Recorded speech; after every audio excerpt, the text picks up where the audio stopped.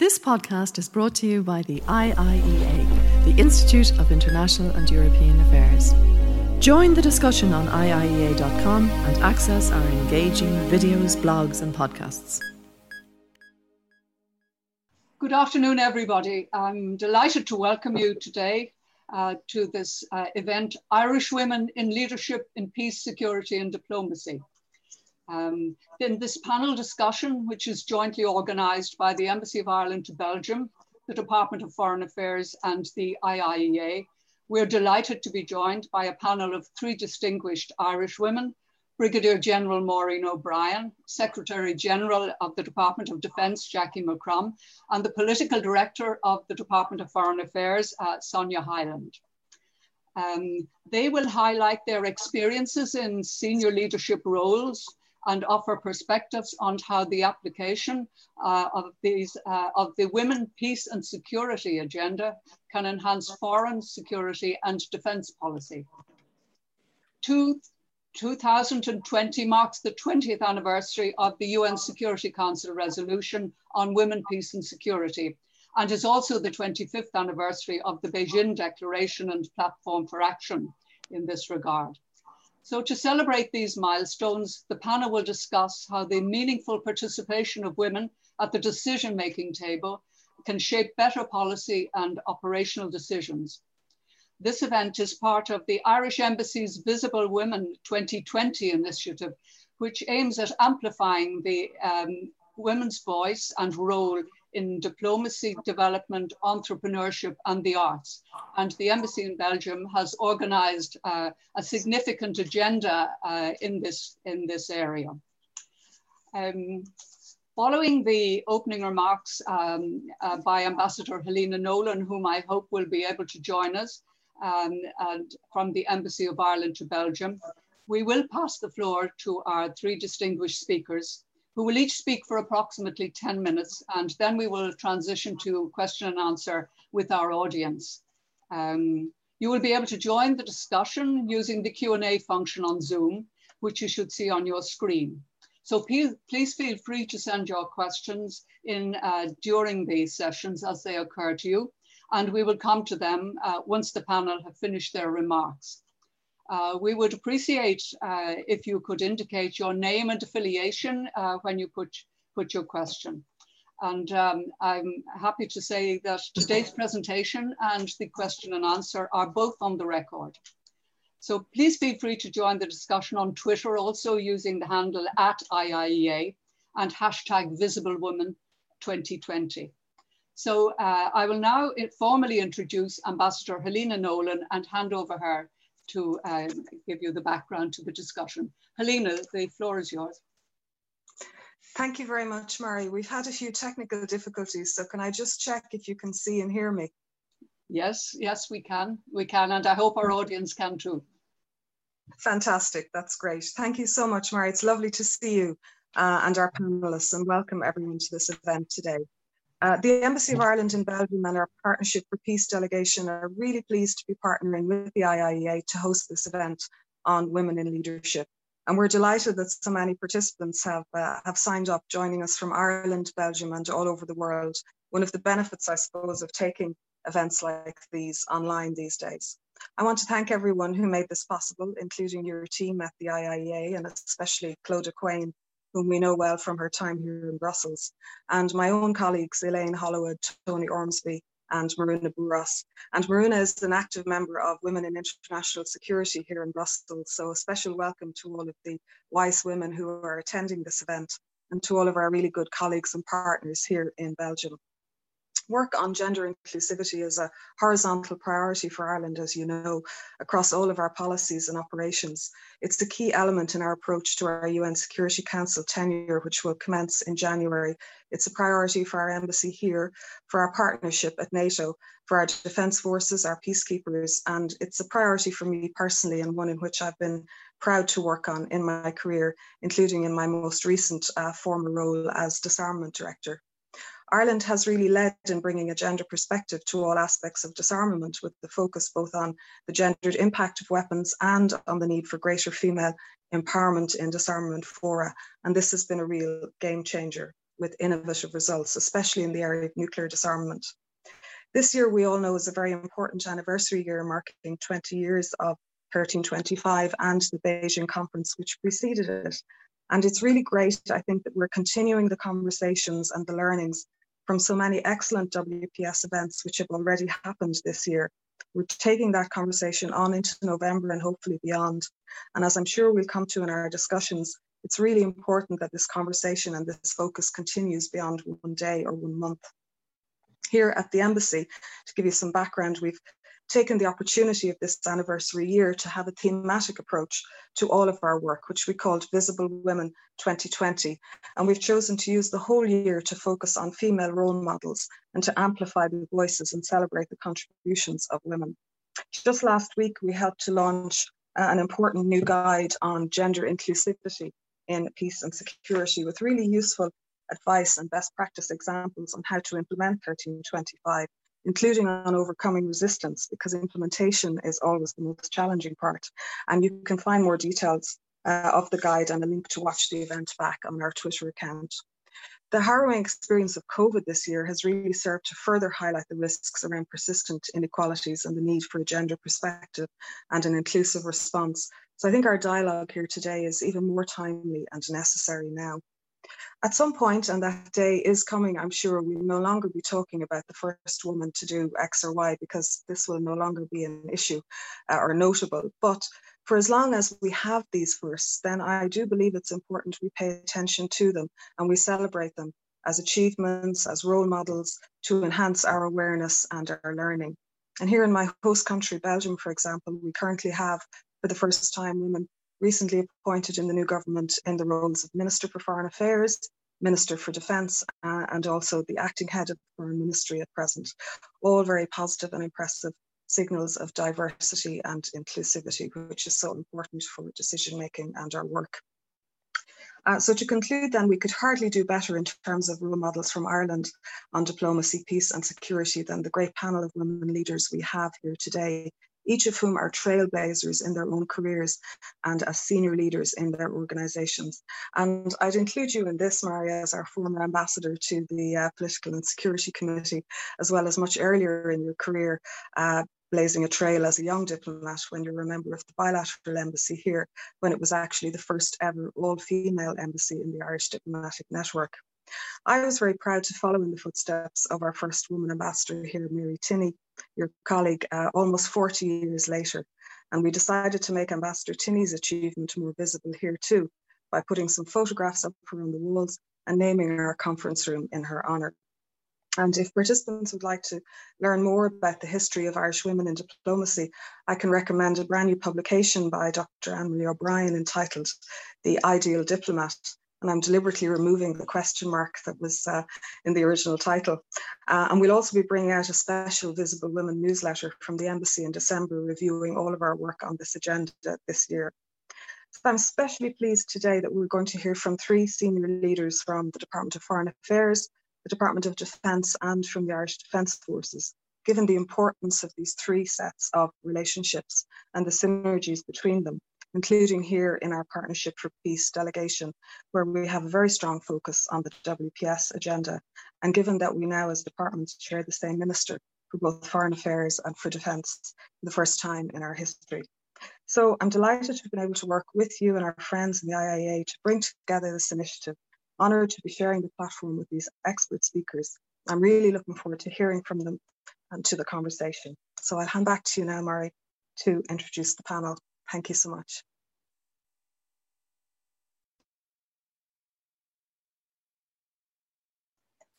Thank you very much indeed, Helena, and congratulations to you and the staff in the Embassy in Brussels for the very extensive agenda that you have set up for this year. So now I'll move to introduce our panelists, and if I could move to Brigadier General Maureen O'Brien. It's a pleasure to welcome Brigadier General O'Brien as the most senior woman serving in the Irish Defence Forces and the first Irish woman to achieve the rank of Brigadier General. She is the Deputy Force Commander of the UN Disengagement Observer Force in the Golan Heights and has extensive overseas experience in Lebanon, Western Sahara, East Timor, Chad and Sarajevo. And she's coming to us this afternoon from the Syrian side of the Golan Heights. You're most welcome, Brigadier General O'Brien. And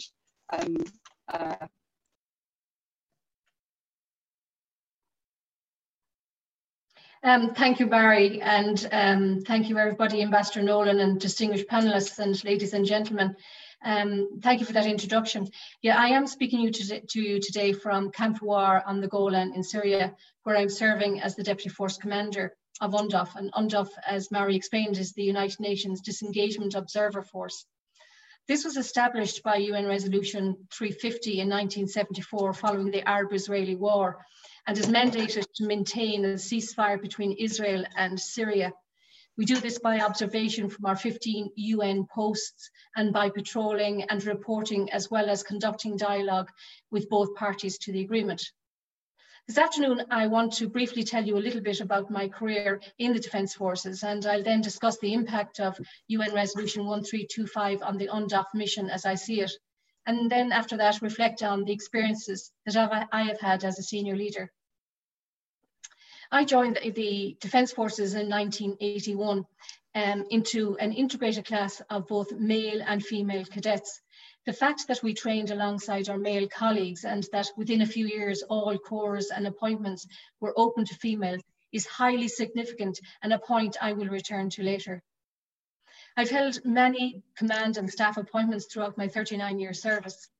On being promoted to Lieutenant Colonel, I became the first officer, female officer, to be appointed as a battalion commander when I was appointed to the 27th Battalion in Dundalk and Gormanston. As a colonel, I was appointed as the Director of Communications and Information Technology branch, responsible for strategic and tactical communications and information systems, including cyber. As Mary mentioned, I have extensive overseas experience. I was in Lebanon 3 times with the UNIFIL mission. Sorry, the power's just gone, so it'll come back on. The problem with living in the camp. And I was in Minurso in Western Sahara as a military observer. I was in UNTAID in East Timor, or now Timor-Leste, and in Minurcat in Chad, I was the deputy battalion commander. And I was also seconded to the Organization of Security Cooperation in Europe, that's the OSCE, in Sarajevo in Bosnia-Herzegovina for 18 months, where I worked in the area of defense reform. Since September 2019, back on again. Since the September 2019, I have been deployed in the rank of Brigadier General, Commander of UNDOF.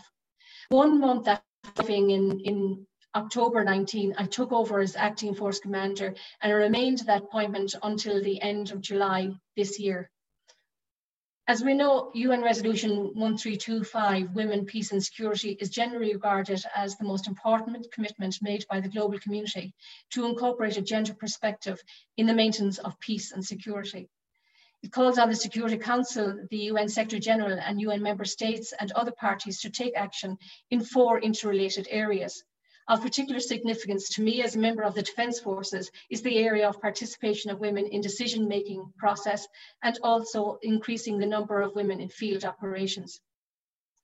Apart from this being a straightforward equality issue, the UN recognises that with better gender awareness and the presence of females in field missions, the result will be better access to communication with local population, with the international organisations, the government organisations and the non-government organisations.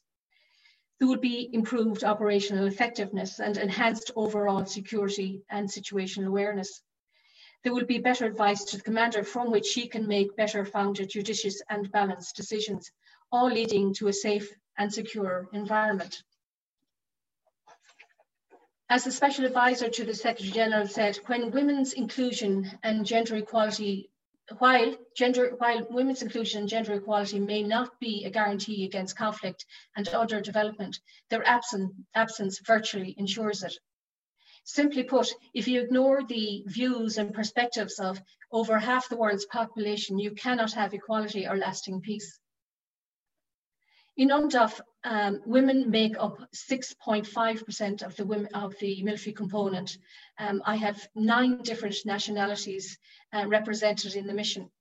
And I'm very pleased to say that the Irish contingent has the largest representation of women at 10.3%. This includes platoon commanders, platoon sergeants, MOAG, APC drivers, gunners, and technicians. This is where the integrated training I mentioned before has value.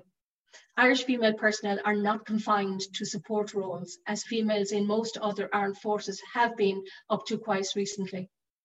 Indeed, the main reason for the overall low number of female personnel in UNDOF is that the force is largely composed of combat-related capabilities. For some troop contributing countries, these positions are only available to men and are women who have just joined their forces. Most of the other females in UNDOF are employed as medical personnel, translators, and as staff officers in force headquarters. When it comes to increasing the numbers of female personnel in field missions, I do have some concerns about initiatives being proposed by the UN.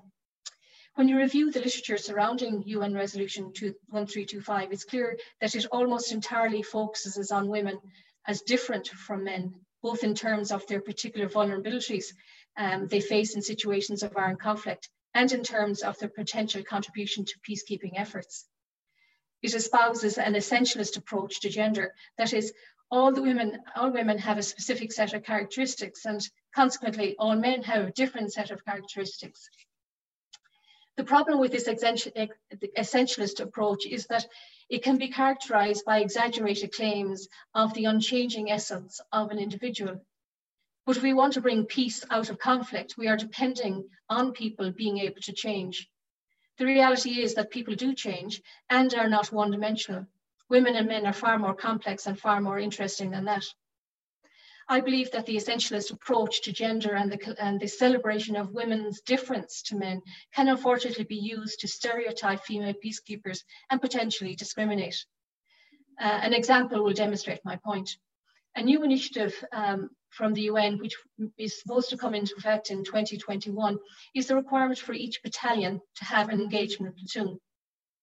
This engagement platoon is designed to improve the engagement of the military unit with the local population. Nothing wrong with that so far. The draft document suggests that the participation of female peacekeepers is an essential factor for the successful engagement with the local population. The platoon must consist of at least 50% women. I have two problems with this initiative. There is an assumption that all female personnel, even without the appropriate training, are suited to this engagement role simply because they are women. This is the essentialist approach again. Secondly, given the low number of females in overseas operations, in order to comply with this requirement, female personnel may be diverted from other important roles which they have been trained for. This approach, however, will well suit the troop contributing countries where female personnel are still restricted to certain non-combatant roles. However, I personally do not believe this initiative will be successful in the Irish Defence Forces, given the range of highly specialised roles being conducted by our female personnel at this time. Of course, just increasing the numbers alone will not ensure equality. The result of adding women and stirring can be mainly cosmetic. UN Resolution 1325 requires us to gender mainstream our policies and our plans, that is, to consider the implications of any planned action on men and women, boys and girls. It's imperative that the processes and policies are inclusive. Those who create policy must hear about the specific experiences of women and men, because according to how we perceive women and men as different, we behave, think and design policies that reflect this point of view. The Defence Force Female Personnel Network has helped in bringing a female voice to the policymakers in the Defence Forces. For example, the network identified a lack of family-friendly appointments in overseas missions in particular ranks. These family-friendly appointments allow personnel to be deployed for 3 months rather than 6 months. But it is when female personnel take up senior leadership roles that there is progress towards inequality of a voice and therefore an ability to contribute and to influence. In my leadership role as Acting Force Commander, I feel I have been most able to add my voice and to influence. As Acting Force Commander, I was responsible for ensuring the implementation of the mandate, whereas the ceasefire between Israel and Syria has generally been maintained. This does not mean that both parties do not on occasion violate the ceasefire agreement. Violations could range from the presence of shepherds on the wrong side of the ceasefire line to missile attacks within the area of responsibility. All violations are protested to the party concerned and reported to the UN headquarters. But when there are more serious violations, including missile attacks, I meet face to face with the relevant senior military leadership to call on them to exercise restraint and avoid any further activities that might lead to an escalation between the parties or indeed regionally. These can be very tense occasions, but by continuing to report what we observe with consistency and with accuracy, I believe that both parties accept that they can rely on UNDOF to report with impartiality. Of course, UNDOF has also had to respond to the COVID-19 pandemic. In early March, I set up a COVID-19 crisis management group and took a collaborative approach to these meetings. By including every member's perspective, I could ensure buy-in from the different contingents. In the end, however, I was the one who had to make the unpopular decisions to restrict people's freedoms. UNDOF is currently implementing a detailed action plan designed to maintain operational capability and limit the potential for the spread of the virus within the mission. When I reflect on my experiences with the UN and most recently with UNDOF, I ask myself, have I made a difference? Even though this mission has limited access to the civilian population, there are still very positively disposed to our presence, and we are greeted by waving children when we patrol through the area of responsibility. I have ensured that all UNDOF personnel are safe and secure and have appropriate force protection, and there have been no cases of COVID-19 thus far, while still implementing our mandate. Have I made a difference because I'm a woman? I don't have any strong opinions on that. I know that who I am is a result of my values and my work ethic instilled in me by my parents, which are complemented by the values of the Defence Forces and those of the United Nations. The opportunities and experiences provided to me by the Defence Forces and by the United Nations have made me the leader I am today. It has not always been easy, but it has been very worthwhile. Thank you. Thank you very much indeed. Thank you very much indeed, Brigadier General O'Brien. That was a fascinating outline, both of your work and from your personal point of view. So now may I call upon Secretary General Jackie McCrum, just to introduce the Secretary General. She is the first woman to lead the Department of Defence as Secretary General. Previously, she was Deputy Secretary General in the Department of Employment Affairs and Social Protection, Director General and Accounting Officer in the Office of Ombudsman, and quite a number of other offices of state where she worked and indeed led. So the floor is yours, Secretary General. We look forward to hearing you. Thank you, Mary.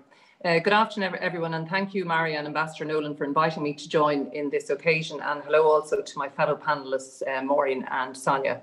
I'd like to deal with some policy first and then some personal reflections on my own journey to this position.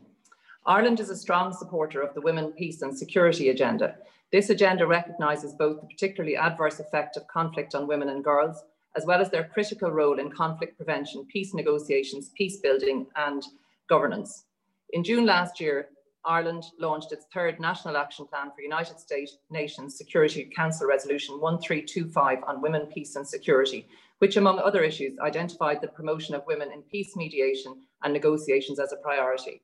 2 years ago, we marked the 20th anniversary of the Good Friday Agreement, the hallmark of the peace process in Northern Ireland, and one in which women played a key role in bringing about sustainable peace.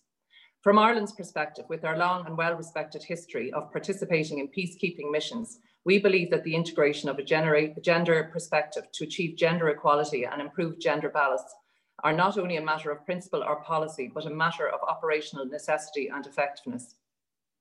It is recognised that the presence of women contributes greatly with resolving conflict and connecting with local populations. It broadens the skill sets available within a peacekeeping mission and, importantly, provides role models for women both at home and abroad. Equitable, durable and sustainable peace and reconciliation cannot be built without women at the table. Women's meaningful participation at all levels is the key to sustainable peace, and Maureen very eloquently covered this point in her address. Unfortunately, as the global security landscape has developed over the last number of years, it has regrettably not developed for the better. Women and children continue to be deliberately targeted, and their rights to life, to physical integrity, to protection in displacement continue to be grossly violated. So we need to continue to develop and reinforce our actions. The Defence Force's own Women, Peace and Security Action Plan has commitment to the comprehensive training of peacekeepers on the gendered impacts of conflict and increasing the participation of women in peacekeeping missions. Each overseas deployed unit has a gender focal unit, and there is continued training of personnel selected for overseas deployments in order to incorporate a gender perspective into the planning and execution of overseas operations. In terms of participation, a key strategic objective of the Defence Organisation is the examination of women's participation at senior decision-making and leadership levels. Since the first Defence Forces Action Plan in 2011, the percentage of females in middle management and senior ranks has increased from 1.75 to just under 5%. The number of female personnel deployed in overseas operations has increased from 3.5 to 7%. However, the number of females employed in the Defence Forces has made a modest increase from 6% to 7% during that time. We will continue to develop and implement targeted recruitment strategies aimed at increasing the number of women in the Defence Forces. Some of the initiatives include identifying measures to examine retention measures and identifying actual or perceived barriers to progression. Maureen detailed some of the other initiatives, such as the family-friendly policies. In addition, the Defence Forces is continuing to work toward the targets identified in the UN Gender Parity Strategy, whereby 15% women will be expected to be in contingent troops by 2028. A very ambitious target for sure that presents significant challenges. Within the Department of Defence, as Mari said, I'm the first female Secretary General of Defence in the history of the state, and my colleague Claire Tiernan is the first female member of the current Management Board. The department currently has 40% female representation at Management Board level, together with 40% female representation at Principal Officer or Senior Management level. It's a healthy situation, and whilst good, we cannot be complacent.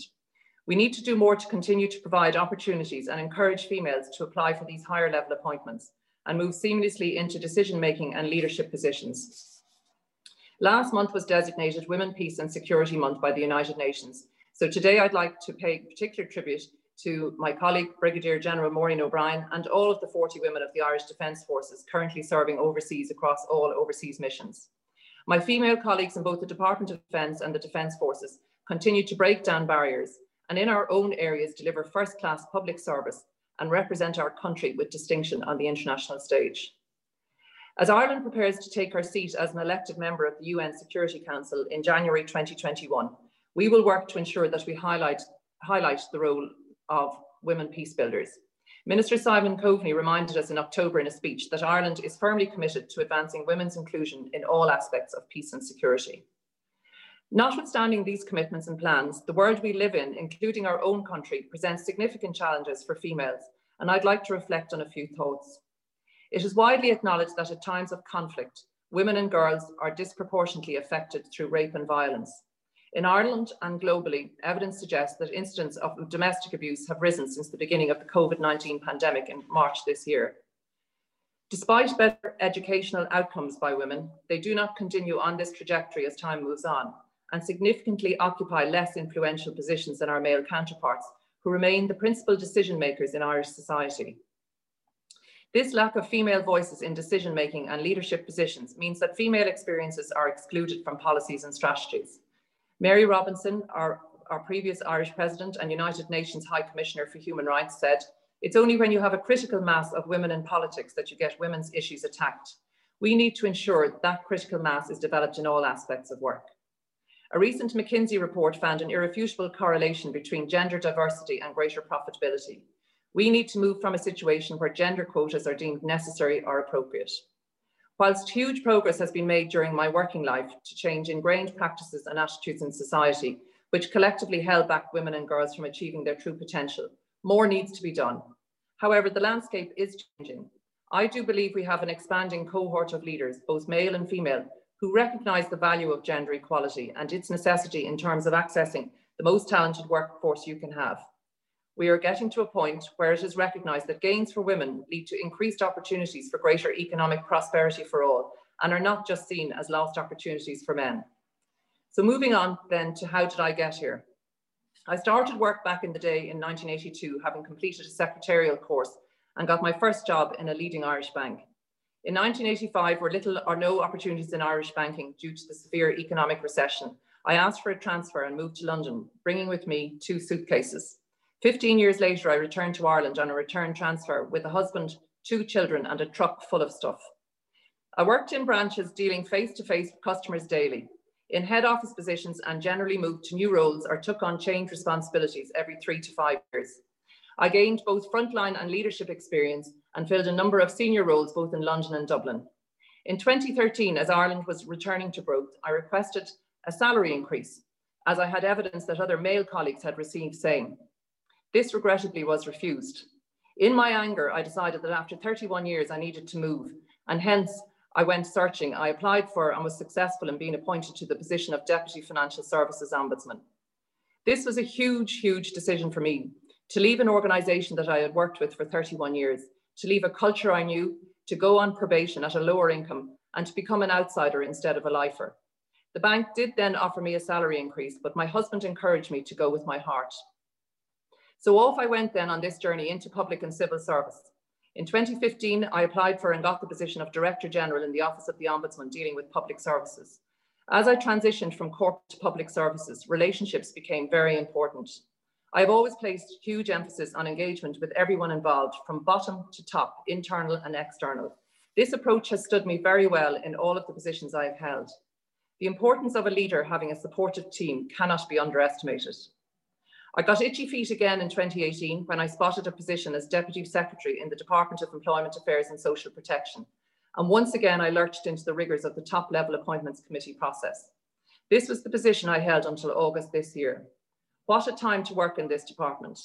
This year required myself, the Secretary General there, and all of the management team to dig the deepest we have ever done in our working lives to deliver and support excellent public service. As a management team, we had to use our innovative skills against the clock to develop the pandemic unemployment payment and then deliver that to an unprecedented number of customers in the history of the department. This, together with the challenge of keeping our offices open to serve our most vulnerable customers when the bogeyman of COVID-19 was very scary and everyone else was retreating back to home, was enormous. But I salute the DESP team for a first-class job and wish them well as they continue to do so. To get back to the story, in the middle of this, my current position as Secretary General of Defence was advertised. I have to credit my boss, John McKeown, with pushing me to consider it. He swore he wasn't trying to get rid of me. But seriously, without this nudge, I would not be here today, and thank you, John, for that. Last weekend, I was walking on the rocks in Rush, County Dublin, with my sister Angela and brother Michael, reliving our youth and remembering my first job as a winkle picker. In our youth, it is very hard to imagine where you might end up or how you will get there. I have worked since I was 18 years of age, with 12 weeks and 14 weeks maternity leave for both my children, Cameron and Freya. That was all that was allowed at the time. I've had postnatal depression twice, and for my 50th birthday, I developed late onset type 1 diabetes, resulting in my current 5 injections of insulin daily. Am I superwoman? Most certainly not. Making changes and dealing with life's challenges is not easy. It requires effort, energy, drive, and tenacity to get there. You need your support team. You will cry. At times you will be on your knees. You will meet resistance. You will think of chucking it in, but the next day you dust yourself off and start again. I credit myself with the tenacity and determination to be the best I could, but I didn't get to here on my own. Enormous credit has to go to my husband, Morris, who has provided me with unswerving support and pushed me to achieve my ambitions, in particular that first major move in 2013, and all those other moves over the last number of years. I also credit all of my bosses, my family and friends for their support also. It is funny to think that I started my working career with the title of Secretary in the bank, and hopefully if I pass my probation this year, I will progress towards the latter of my career with the same title but at a different level. Confidence is a huge challenge to making those changes and having the ability to believe in yourself. You need to have your key supporters around, whether that be family, friends or colleagues, to give you the nudge and keep you upright. I am so lucky to have had that. So 2 references that I would like to make in summary. One is to the Fearless Girl statue in New York, which is that of a bronze girl who stands with her hands on her hips and chin held high. She is seen as a symbol of female empowerment, and at her feet there is a plaque that reads, "Know the power of women in leadership. She makes a difference." She stands as a beacon, showing women, young and old, that no dream is too big and no ceiling is too high. The other reference is to Kamala Harris, the first Vice President-elect in the United States of America. In her victory speech last week, she spoke of possibilities, sending a powerful message of hope and courage to women and young girls worldwide. As she said, while I may be the first woman in this office, I will not be the last. And I think Maureen, Sonia and I can echo those words today. In summary, I am hugely privileged and proud to hold this position as Secretary General of the Department of Defence. I take the responsibility and its impact in all aspects of policy, operations and support of colleagues of all gender. In my term in this office, I'm committing to make a difference by leading and delivering on our objectives in the Defence Organisation. So I'll leave you now with a quote from Winnie the Pooh and Piglet, maybe not a normal one for a business event, but one which has resonance with me. Promise me you will always remember you're braver than you believe and stronger than you seem and smarter than you think. Thank you for your time today. Thank you very much indeed, Jackie. That was really inspirational and something we will certainly take away and remember. Could I hand the floor now to Sonia Hyland? And just to introduce Sonia, Sonia is the first woman to serve as political director in the Department of Foreign Affairs. She has also served as Ireland's ambassador to Ethiopia, accredited also to South Sudan, Djibouti, and the African Union, and as Ireland's ambassador to Mexico, where she also had responsibility for Cuba, El Salvador, Nicaragua, Costa Rica, Venezuela, Colombia, and Peru. And Sonia is at the moment leading our team at headquarters as we prepare to take up our seat on the UN Security Council for a 2-year period, 2021. The floor is yours, Sonia. We look forward to hearing from you. Thank you very much, Mary. And the Brigadier General and the Secretary General have already spoke in some detail on the Women, Peace and Security agenda, particularly as it affects the Defence Forces on Ireland and peacekeeping more broadly, and have also given really fascinating insights into their own experiences as women in leadership. So I'll try and keep my intervention short to maximise the time for Q&A. Maybe just really 2 reflections on the Women, Peace and Security agenda, particularly as it applies to diplomacy, and 2 reflections on the issue of women in leadership. First, as Jackie already said, there is very strong research evidence, including from McKinsey, but also from the World Economic Forum and others, that businesses with more diverse boards and senior management do better in commercial terms. And the research suggests that this is for 2 reasons. And again, both the Brigadier General and the SecGen have mentioned this. First, because a higher proportion of women in senior positions indicates that the company is better overall at utilising the broadest talent base possible. And second, because diversity in and of itself results in more rigorous decision making. It's much easier to combat groupthink and outdated assumptions if the group in question is made up of individuals with diverse perspectives and experiences. In the peace and security and in the diplomacy field, the outcome we're looking for is not commercial success. It's to contribute to securing national security and global security. The New York-based Council on Foreign Relations issued a paper last week about revitalizing the US State Department, in which the authors argued, pretty persuasively in my view, that diversity needs to be seen as a national security priority. In the US, the senior foreign service is 90% white and 69% male. In the Irish Department of Foreign Affairs, we don't track ethnicity, but the percentage of women at head of mission level is 33%, and at the most senior grades, which is Assistant Secretary and upwards, is less than 30%. The Civil Service Management Board has just 4 women at Secretary General level out of 23. When I joined the department in 1996, the gender ratio at 3rd Secretary level, which is the entry grade for diplomats, was roughly 55% male and 45% female. And the fact that those percentages are not coming through 24 years later at senior management level suggests that despite significant improvements, we haven't yet built a culture that recognises and promotes talented people in a gender cognizant way. Second point on women, peace and security is that it's not a woman's agenda, it's an agenda for everyone. Yet every panel I've ever participated on to discuss women, peace and security has either been composed solely of women or mainly of women. My personal belief is that as long as the implementation of UN Security Council Resolution 1325 is seen as a sort of a side issue that lives in a female thematic bubble of its own, it'll never deliver on its promise. Like the Brigadier General, I'm not a gender essentialist. The reason that we need more women in the peace and security arena is not because women are innately more cooperative, more empathetic, more patient, or less aggressive. And I know there's a number of colleagues online today who've worked with me, and I think they would probably say I'm the most impatient person possibly in the world, but certainly in the department. So maybe that's why I'm not a gender essentialist.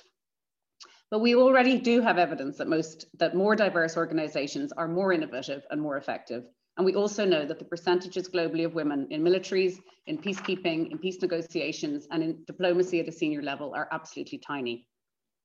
My own experience of always being in a minority in diplomacy, in gender terms, and particularly as a senior diplomat, and that's also particularly when I've worked on security and defense issues, suggests to me that the experience of being an outsider can be utilized to inform a more rigorous and a more interrogated foreign policy.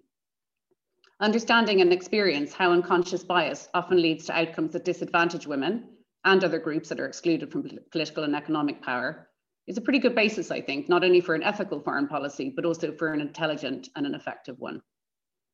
So unless someone can show me persuasive research evidence that white men between 50 and 65 are uniquely genetically skilled at decision-making in peace and security issues, I think there's a really strong case to be made that the underrepresentation of women in the security and defense field represents a significant and an unnecessary risk to good policy making and diplomatic practice. And it's not female leaders that are responsible for changing this, it's all leaders. 2 points on women in leadership. First, we need to look at structures, and second, we need to look at culture and attitudes. On structures, the statistics I quoted earlier, where we see similar percentages of women and men starting a diplomatic career, but the pipeline narrowing in the more senior ranks, speaks to the need to get the structures right. The Irish Civil Service does have the huge advantage of what Sheryl Sandberg used to call on-ramps and off-ramps. We offer career breaks, flexible working, parental leave, and other family-friendly, or more accurately, human-friendly options. But we also need to embed a culture where balancing family and work life isn't seen as a permanent decision to jump onto the mammy track, or indeed the daddy track, and stay there forever. In a 45-year career, a couple of years out, or spending time working part-time or flexibly, need not brand us as less committed, engaged, or ambitious than those who work in a more traditional pattern. And I know that in my own case, availing of parental leave to work a 4-day week when my children were younger was instrumental in maintaining some level of balance between family and professional commitments at a particular time period. And these options in the civil service and in the public service in general should give us a huge advantage in terms of attracting and recruiting talent, male and female. Culture and attitudes matter too. Many women in senior positions are familiar with the experience of being the only woman at a meeting, or attending events and listening to manel after manel after manel.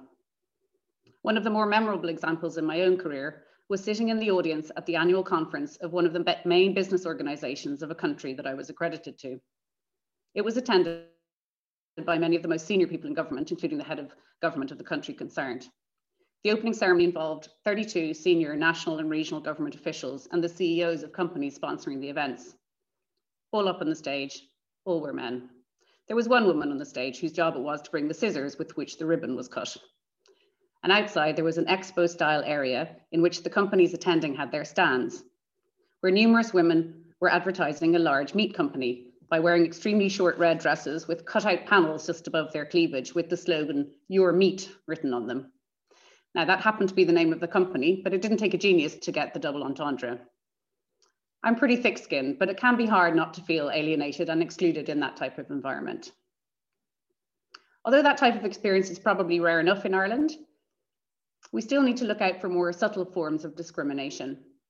One of the things that I've noticed in recent years, as we get nearer to gender parity in senior leadership, is the view that female officers who've just been moved into prestigious jobs, for instance, only got them because they were a woman, or that, for instance, in the civil service promotion panels with equal number of both genders only come about because the interview board was told that they had to put 50% women on the panel. And I think there's something very insidious about the idea that anything other than a small number of women in senior decision-making positions must be a sign of tokenism, rather than evidence that organizations are getting better at removing barriers to women's advancement and identifying talent. And I'm sometimes reminded of the headlines in the UK in 2017, when the then Prime Minister Theresa May undertook a cabinet reshuffle. The Daily Mail and the Times ran respectively with "Massacre of the Middle-Aged Men" and "White Men Booted Out in May's Push for Women and Ethnic Minorities."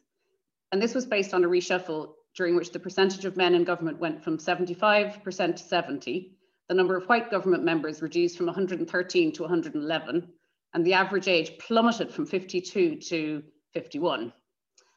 As the Guardian columnist wrote afterwards, as massacres go, this was one with a curiously high number of survivors. Finally, I just want to go back to a point that I made earlier. The Women, Peace and Security agenda is not only for women.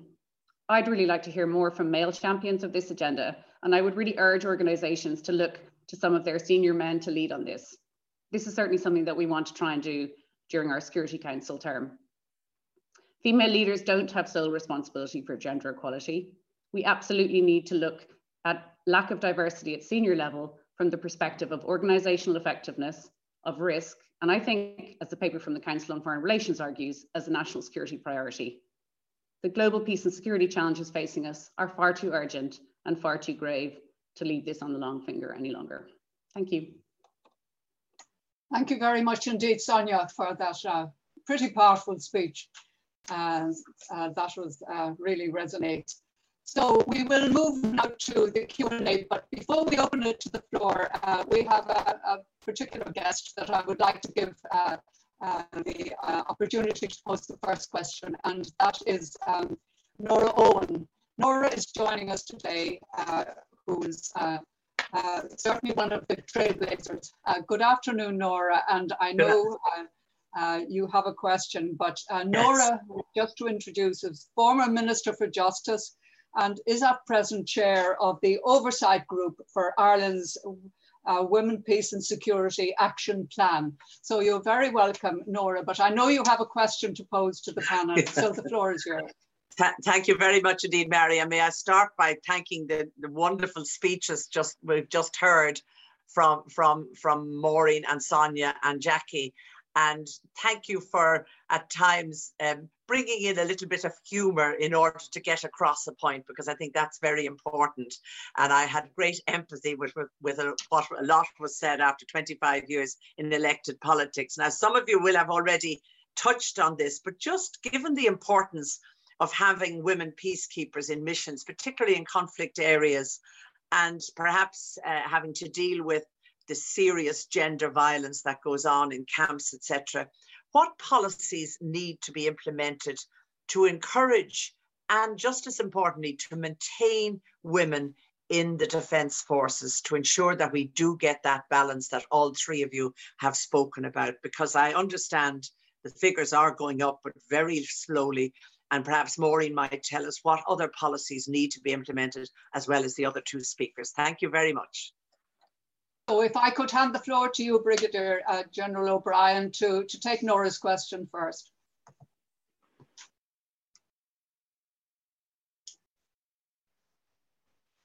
Maureen, could you unmute?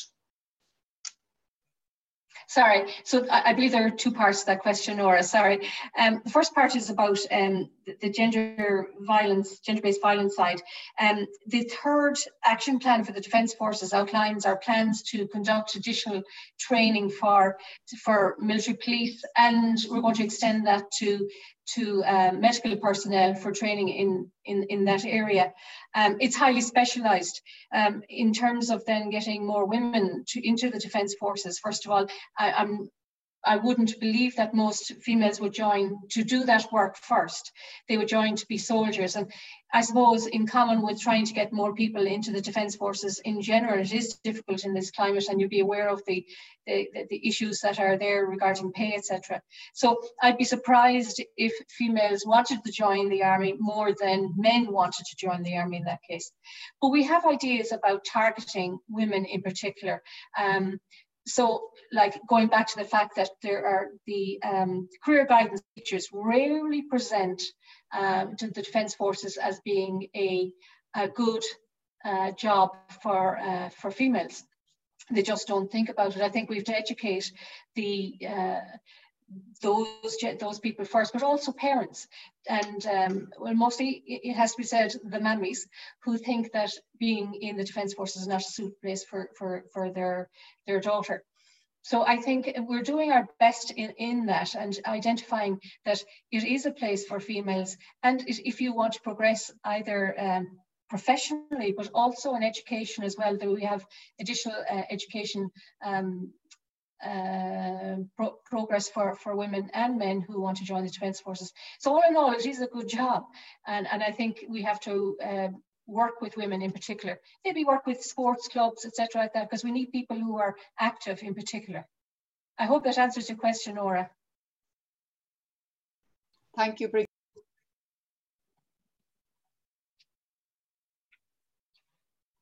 No, Mary, I don't think you're... Mary, you're on mute now. Okay, yeah, sorry. That's the most overused, you're on mute, I think is the most overused phrase these days. I wonder if Secretary General Macron, Jackie, do you want to add anything? Yes, I mean, I have to say that, you know, in researching for this now, I'll have to admit that I'm on week 13 now in the job. So, and Maureen has been very helpful in giving me some details, and my other colleagues. But, you know, the percentage, the number of females employed in the Defence Forces has really only, the dial has only turned very slowly in the last 9 years, like from 6% to 7%. And that's not without the ambition there to grow that. And I think we need to do some further research, you know, and the, you know, the various, you know, family-friendly policies. The barriers have been looked at, and various other things have been done, but we need to do more, because it is a good job. And, you know, in terms of the support that you're given, and, you know, the education that you're given, you know, it is very rewarding. Again, to hear the voice of somebody like Maureen, who who is a leader, and, you know, to encourage people to do that. I think you're right, Maureen. I talked to one of the officers who was heading off when I went up to Dundalk, when the troops were heading off there a few weeks ago, and one of the female members had said to me that, you know, her family had actively dissuaded her from joining the army for a number of years. So she had gone to university, she had gone into a marketing degree, had worked in that industry for a number of years, and then she just went back to what she wanted to do anyway, which was join the army, and now she was heading off on her first overseas mission. So I look forward to welcoming her back and seeing what has been her experience, and hopefully it's been all good. But, you know, the Minister, the Chief of Staff and myself are very determined to move this dial, and with the help of Maureen and other colleagues, that's what we intend to do. So we will be putting our best foot forward, and hopefully if we're here in another year or two, we might have a different story. Yes. Thank you. Mary, you're on mute again. Yeah, sorry, this isn't working very well. So Sonia, do you want to add anything to that? I won't add anything to that because it's very specific, I think, to the Defence Forces. So I'll come in on other issues. Thank you. Okay. I've had a similar question also from retired Brigadier General Peter O'Hanlon, and I think I hope that has been answered. We have several more questions here today, and I have one here from the Norwegian Ambassador to Ireland, who thanks you all for your leadership and presentations. And Ireland and Norway will soon join the Security Council together, having both been successful in this competition. And Ambassador Garrett says, we need to close the gap between the UN Security Council Women, Peace and Security policies and its implementation. How can we ensure that the actors with specific responsibilities for implementation of women, peace, security priorities are being held accountable? Sonia, you might like to deal with that one. Thanks, Mary. Yeah, I mean, I absolutely agree. I think it's key that we don't just have Women, Peace, Security over in a corner and look at it, take it out and look at it every October, which is Women, Peace and Security Month, and have thematic debates and then put it back in the box until the following October.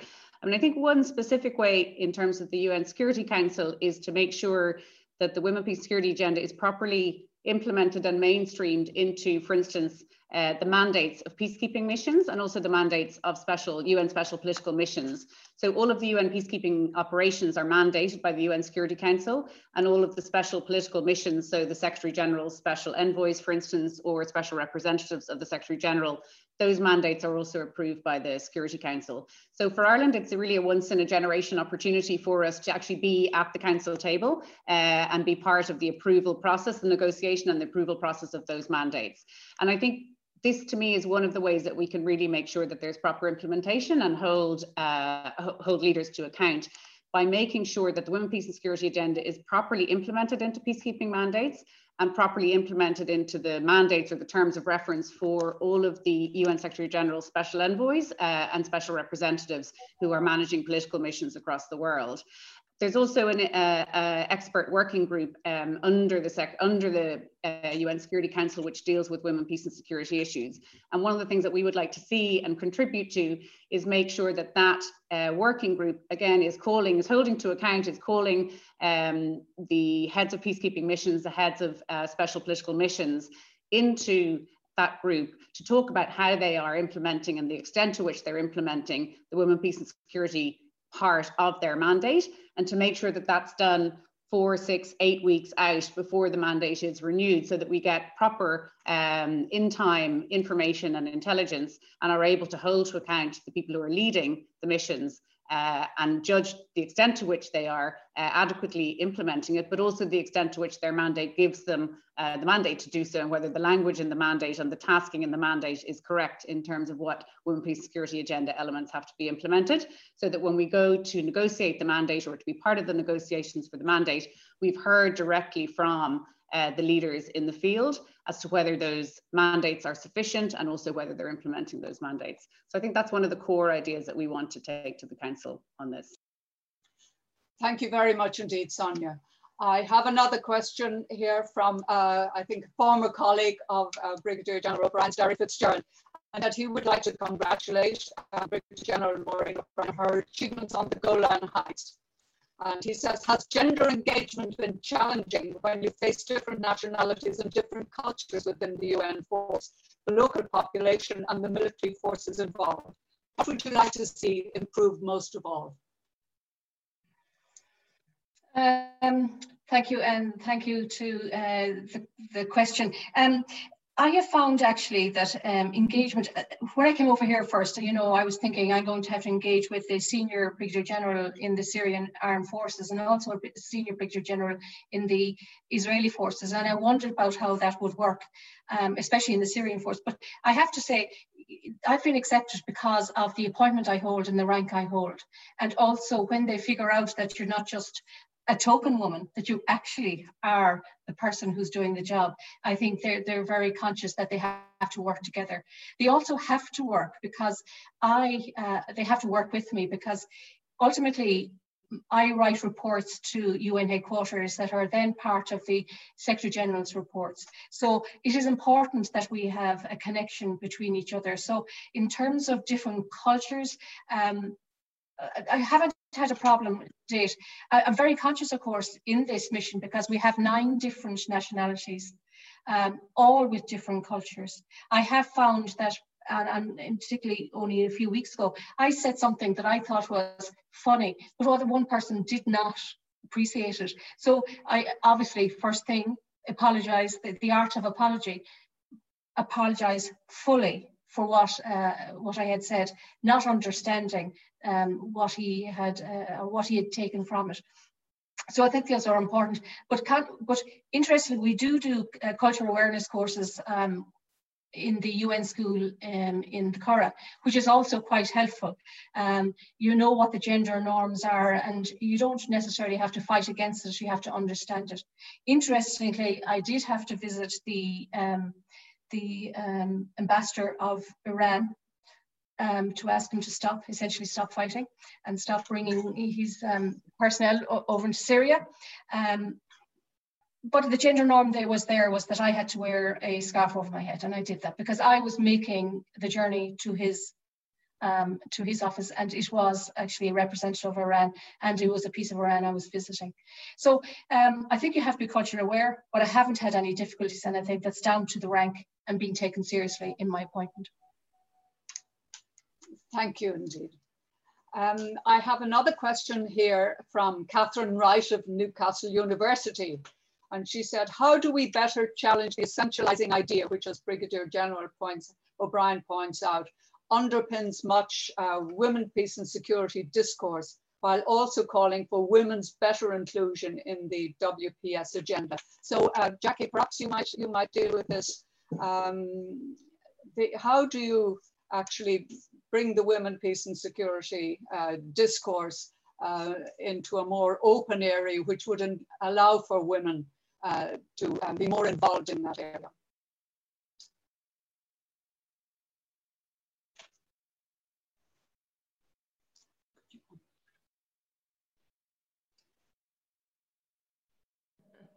Sorry, apologies. I think that Sonia has covered off quite a lot of what our ambitions are. We're very privileged and delighted to accept this seat on the UN Security Council, and I think that will be our area where we can highlight the work of women peace builders and certainly commit to advancing that inclusion in all aspects of peace and security. So, from our perspective as a department, we are working significantly with the department of Foreign Affairs, which is the one that Sonia is in. We actually share a minister, which is unusual in that for the first time ever we share a minister in both of the departments. But I think that will serve actually to to develop a cohesive approach and a strategy towards improving the discourse on this very important subject. Thank you very much indeed, Jackie. I have a question also now from the Ambassador Adrian Palm, the Ambassador of the Netherlands. And he makes an interesting point, which I think either Sonia or Brigadier General O'Brien could deal with. He said that the situation of women in peace and security is improving in the EU, but elsewhere in the world, we hardly see any progress. And not only as far as boots on the ground are concerned, but also, for example, in peace negotiations. So we ask, what can we do to improve that? And are there best practices we can put forward towards countries involved in conflict? Perhaps Brigadier General O'Brien, and then maybe Jackie, or maybe Sonia, you have could add to that. Brigadier O'Brien. Mary, unfortunately, I wouldn't have much experience in peace negotiations in that regard. Sorry, I don't know enough about that to have an opinion, I'm afraid. Right, okay, well, Sonia, do you have any point of view to put forward on why women elsewhere are not doing so well? Thanks. Yeah, I mean, I think in terms of the ambassador's question, which, as I understand it, is sort of how can we support or how can we facilitate women elsewhere in the world to engage on the women peace and security agenda. I mean, I think the first thing is I'm not 100% sure that I agree that in the EU we're doing well and outside we're not. I mean, I think there are really good examples of, for instance, in Colombia, the Colombian peace process, there was very strong participation of women throughout the negotiations, both on the Colombian government side and on the FARC side. And actually it was the first peace process in the world and the first peace negotiation in the world and the first peace agreement in the world that had what was called a gender table or a subgroup on gender from the very, very beginning. And actually, if you read the Colombian peace agreement, it's incredibly well suffused through with a gender lens, as well also as a lens on issues like ethnicity as well, which is a huge issue in the Colombian conflict. Also in terms of things like decision making, if you look at a country, for instance, like Rwanda, it has extremely high numbers or percentages of women in decision making, particularly in diplomacy and particularly in some of the tougher and the more peace and security aspects of diplomacy. So I think it's more nuanced than just saying Europe's doing well, everyone else is not doing well. I mean, I think having said that, one of the things that we have done a lot in Ireland, and I've been involved in it directly myself in Colombia and in Ethiopia, is bring our experience of women in peace building and women in peace negotiations in particular from Northern Ireland or from the island of Ireland and share those experiences. So for instance, we brought a variety of women who were involved in the negotiation of the Good Friday Agreement, but also various stages of the implementation of the Good Friday Agreement, particularly around security sector reform and policing, to Colombia. And had a fantastic couple of days, them meeting across civil society, government, police, defense forces in Colombia to share the experience and what we'd learned and what worked and what didn't work. We did the same, Monica McWilliams came to Ethiopia, we did the same in Ethiopia with both specifically in the Somali region where we had a situation where two groups which had formerly been terrorist groups, the ONLF and another smaller group, had just been brought back from Eritrea into the Somali region, and there were real difficulties around the DDR process and around reintegration in particular of combatants, but also more broadly in Ethiopia. And she spent a number of days again speaking with the Ethiopian government, speaking with NGOs, speaking with Somali regional government, meeting with the ONLF, which was the movement in question, to talk about her experiences and the experiences of women in Northern Ireland. And I think that's one of the things that we really want to try and do on the Security Council also, is to take into the council our own lived experience in Ireland, and particularly the fact that it's not simple, it's not a linear process, it's not a straightforward process, it has ups and downs, it's very context specific, but at the same time there are universal lessons that can be learned from it. So I would say that that's probably one of the ways that we can most usefully engage. But again, I think there's cross-learning here. I don't think it's only Europe out to the rest of the world. Thank you very much indeed, Sonia. I have a question here from Ruth Feeney, who is the Civil Political Affairs Officer in the UN mission in South Sudan, coming to us a long way. And she puts a difficult question. How do you build relationships and generate an atmosphere of accountability when violations take place? That is the tough one. I don't know, Brigadier General O'Brien, do you have a view on that? Because you're out in the field and you will no doubt have observed difficulties in this regard. Yeah, my experience has been that when there are serious violations, in particular ones that put my troops at risk in terms of security, I do a one-on-one. I meet the particular general and I explain to them what they are doing, and they give me another explanation why they are doing what they are doing.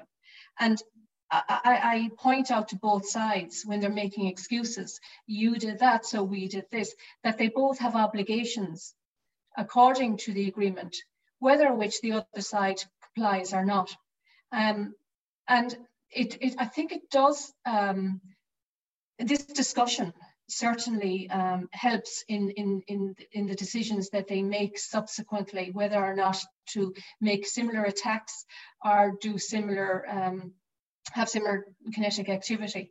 I think they think twice, but not always, because in one of the parties that are involved, the decision to do, to attack or or something like that is made at a very low level, not at a high level. That's just the way the troops in this particular case are organized. But generally, I find continuing to talk about the effect and their responsibilities, and they understand that I bring this forward again. Unfortunately, UNDOF doesn't have a political pillar. So it's my responsibility to bring these to the attention of UN headquarters. And also twice a year, we talk to all the ambassadors involved. So they're aware of what's going on and can bring this to the attention and work with the parties in UN headquarters as well. Thank you very much indeed. Thank you, Maureen. I have another question here on the question of training, and I want to put this to Jackie, Secretary General Jackie. We have a peacekeeping training school in the Curragh, Jackie. Do you feel that there's an opening there that we could have a cadre of women from other countries, which we do have in that school, that we could train women peacekeepers? And is there an opening for that kind of training? Thank you, Mary. I think there are, we do have significant ambitions for that school, and I'm sorry to say that I got down to the Curragh once to talk to the staff and command course just once in the last 12 or 13 weeks, but I haven't explored all of it. But certainly there is a wonderful, wonderful resource there, and it's only hampered by our ability to just get to that point and to deliver it. But I do think that there is a huge option for us to utilise that resource in a more effective way. And perhaps, you know, certainly during this time when we can't be sharing and meeting as often as we should do, that it's probably a time that we will look to plan and operationalise that. But no, I do agree, it's a great resource, and you know, the Defence Forces are always very keen to share their experiences, their learning, and you know, showcase to people that would like to use it. Thank you very much indeed. I think it really is a potential resource for the future. Yeah. Can I come in there just very briefly, Mary, just because it's something that in the last 2 or 3 years, the Department of Foreign Affairs and the Department of Defence and the Defence Forces have worked together actually on this a little bit. We've provided some funding for troops from various different countries all around the world, a lot of, particularly from African partners, to come to do the training at UNSI, some around women, peace and security, some around a whole range of other issues, protection of civilians, and a whole range of other issues that are absolutely key for peacekeeping, but don't necessarily get integrated into training modules in other parts of the world, but which we're, I think, particularly good at. So hopefully we can, as Jackie said, continue to work on that, because I think it's something for both departments actually to focus on, and it's an incredibly valuable tool, and an incredibly valuable tool to share with militaries from across the world. Yes, I think so. And that has been the case, that you had quite a number of military. So I'm afraid time is moving on. We still have a lot of questions, but I have just time for one more. And it's quite a provocative one. It's from Aoife Yarul. And it's saying there's a growing trend towards a feminist foreign policy, including in a number of arms exporting states in Europe, I presume Aoife is referring to. And should Ireland adopt a feminist foreign policy? I'll give you that, Sonia, as well, to wrap up. Thank you. Good question. I mean, I think certainly we do have already, but we can certainly improve on, and we are improving on, but we should be improving on more quickly. A foreign policy, I think, that takes a gender lens, mainly in the development sphere, but as Helena mentioned, for instance, in the disarmament sphere, Helena herself as disarmament director did really extraordinary work on that. And in the peace and security sphere, we've got a strong focus on women, peace and security. So I think across most of our foreign policy priorities, we have integrated gender and gender issues pretty well. I suppose what I don't know is what's the difference between that and a feminist foreign policy. And that's not trying to avoid the question. It's actually a genuine issue. One thing I would say is that we had just recently, we have done what we call the foreign policy startup, and basically anybody from the department at any level, locally employed staff or core staff of the department employed by HQ, were allowed to put in ideas for a new innovative ideas around foreign policy. The one that was chosen had nothing to do with gender, but the one that came runner-up was, should Ireland adopt a feminist foreign policy? And the person who put that in, we decided that although it didn't actually win the competition, we were going to try and work with the colleague who put that in to try and work through what might that mean and what might that look like. She's currently, ironically, in a posting which is in the middle of a particularly egregious, awful peace and security issue at the moment, mid-conflict. So she's probably focusing on that at the moment rather than the feminist foreign policy part. But hopefully in the next couple of months, we'll be able to work with her to work through what that might look like. Yeah. That's very interesting that there's a coalescence of ideas there. I think it probably arose at the speaker we had a few months ago, the Swedish foreign minister. I think they have specifically adopted a Swedish feminist foreign policy. So that may be the generation of the idea. I'm afraid time has run out. I must apologize to all those people whose questions I didn't get around to. There were some interesting ones, but could I take the chance to thank you, the panelists in particular, most sincerely, Brigadier General Maureen O'Brien and Secretary General Jackie McCrum and Sonia Hyland. And also particular thanks to Helena Nolan, who generated the idea. But we wish you all well, Maureen, in the Golan Heights, and Jackie in starting off on this new adventure.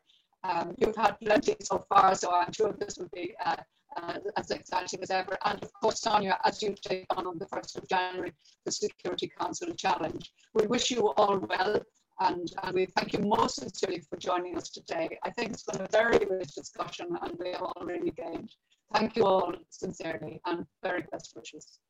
This podcast is brought to you by the IIEA, the Institute of International and European Affairs. Join the discussion on IIEA.com and access our engaging videos, blogs and podcasts.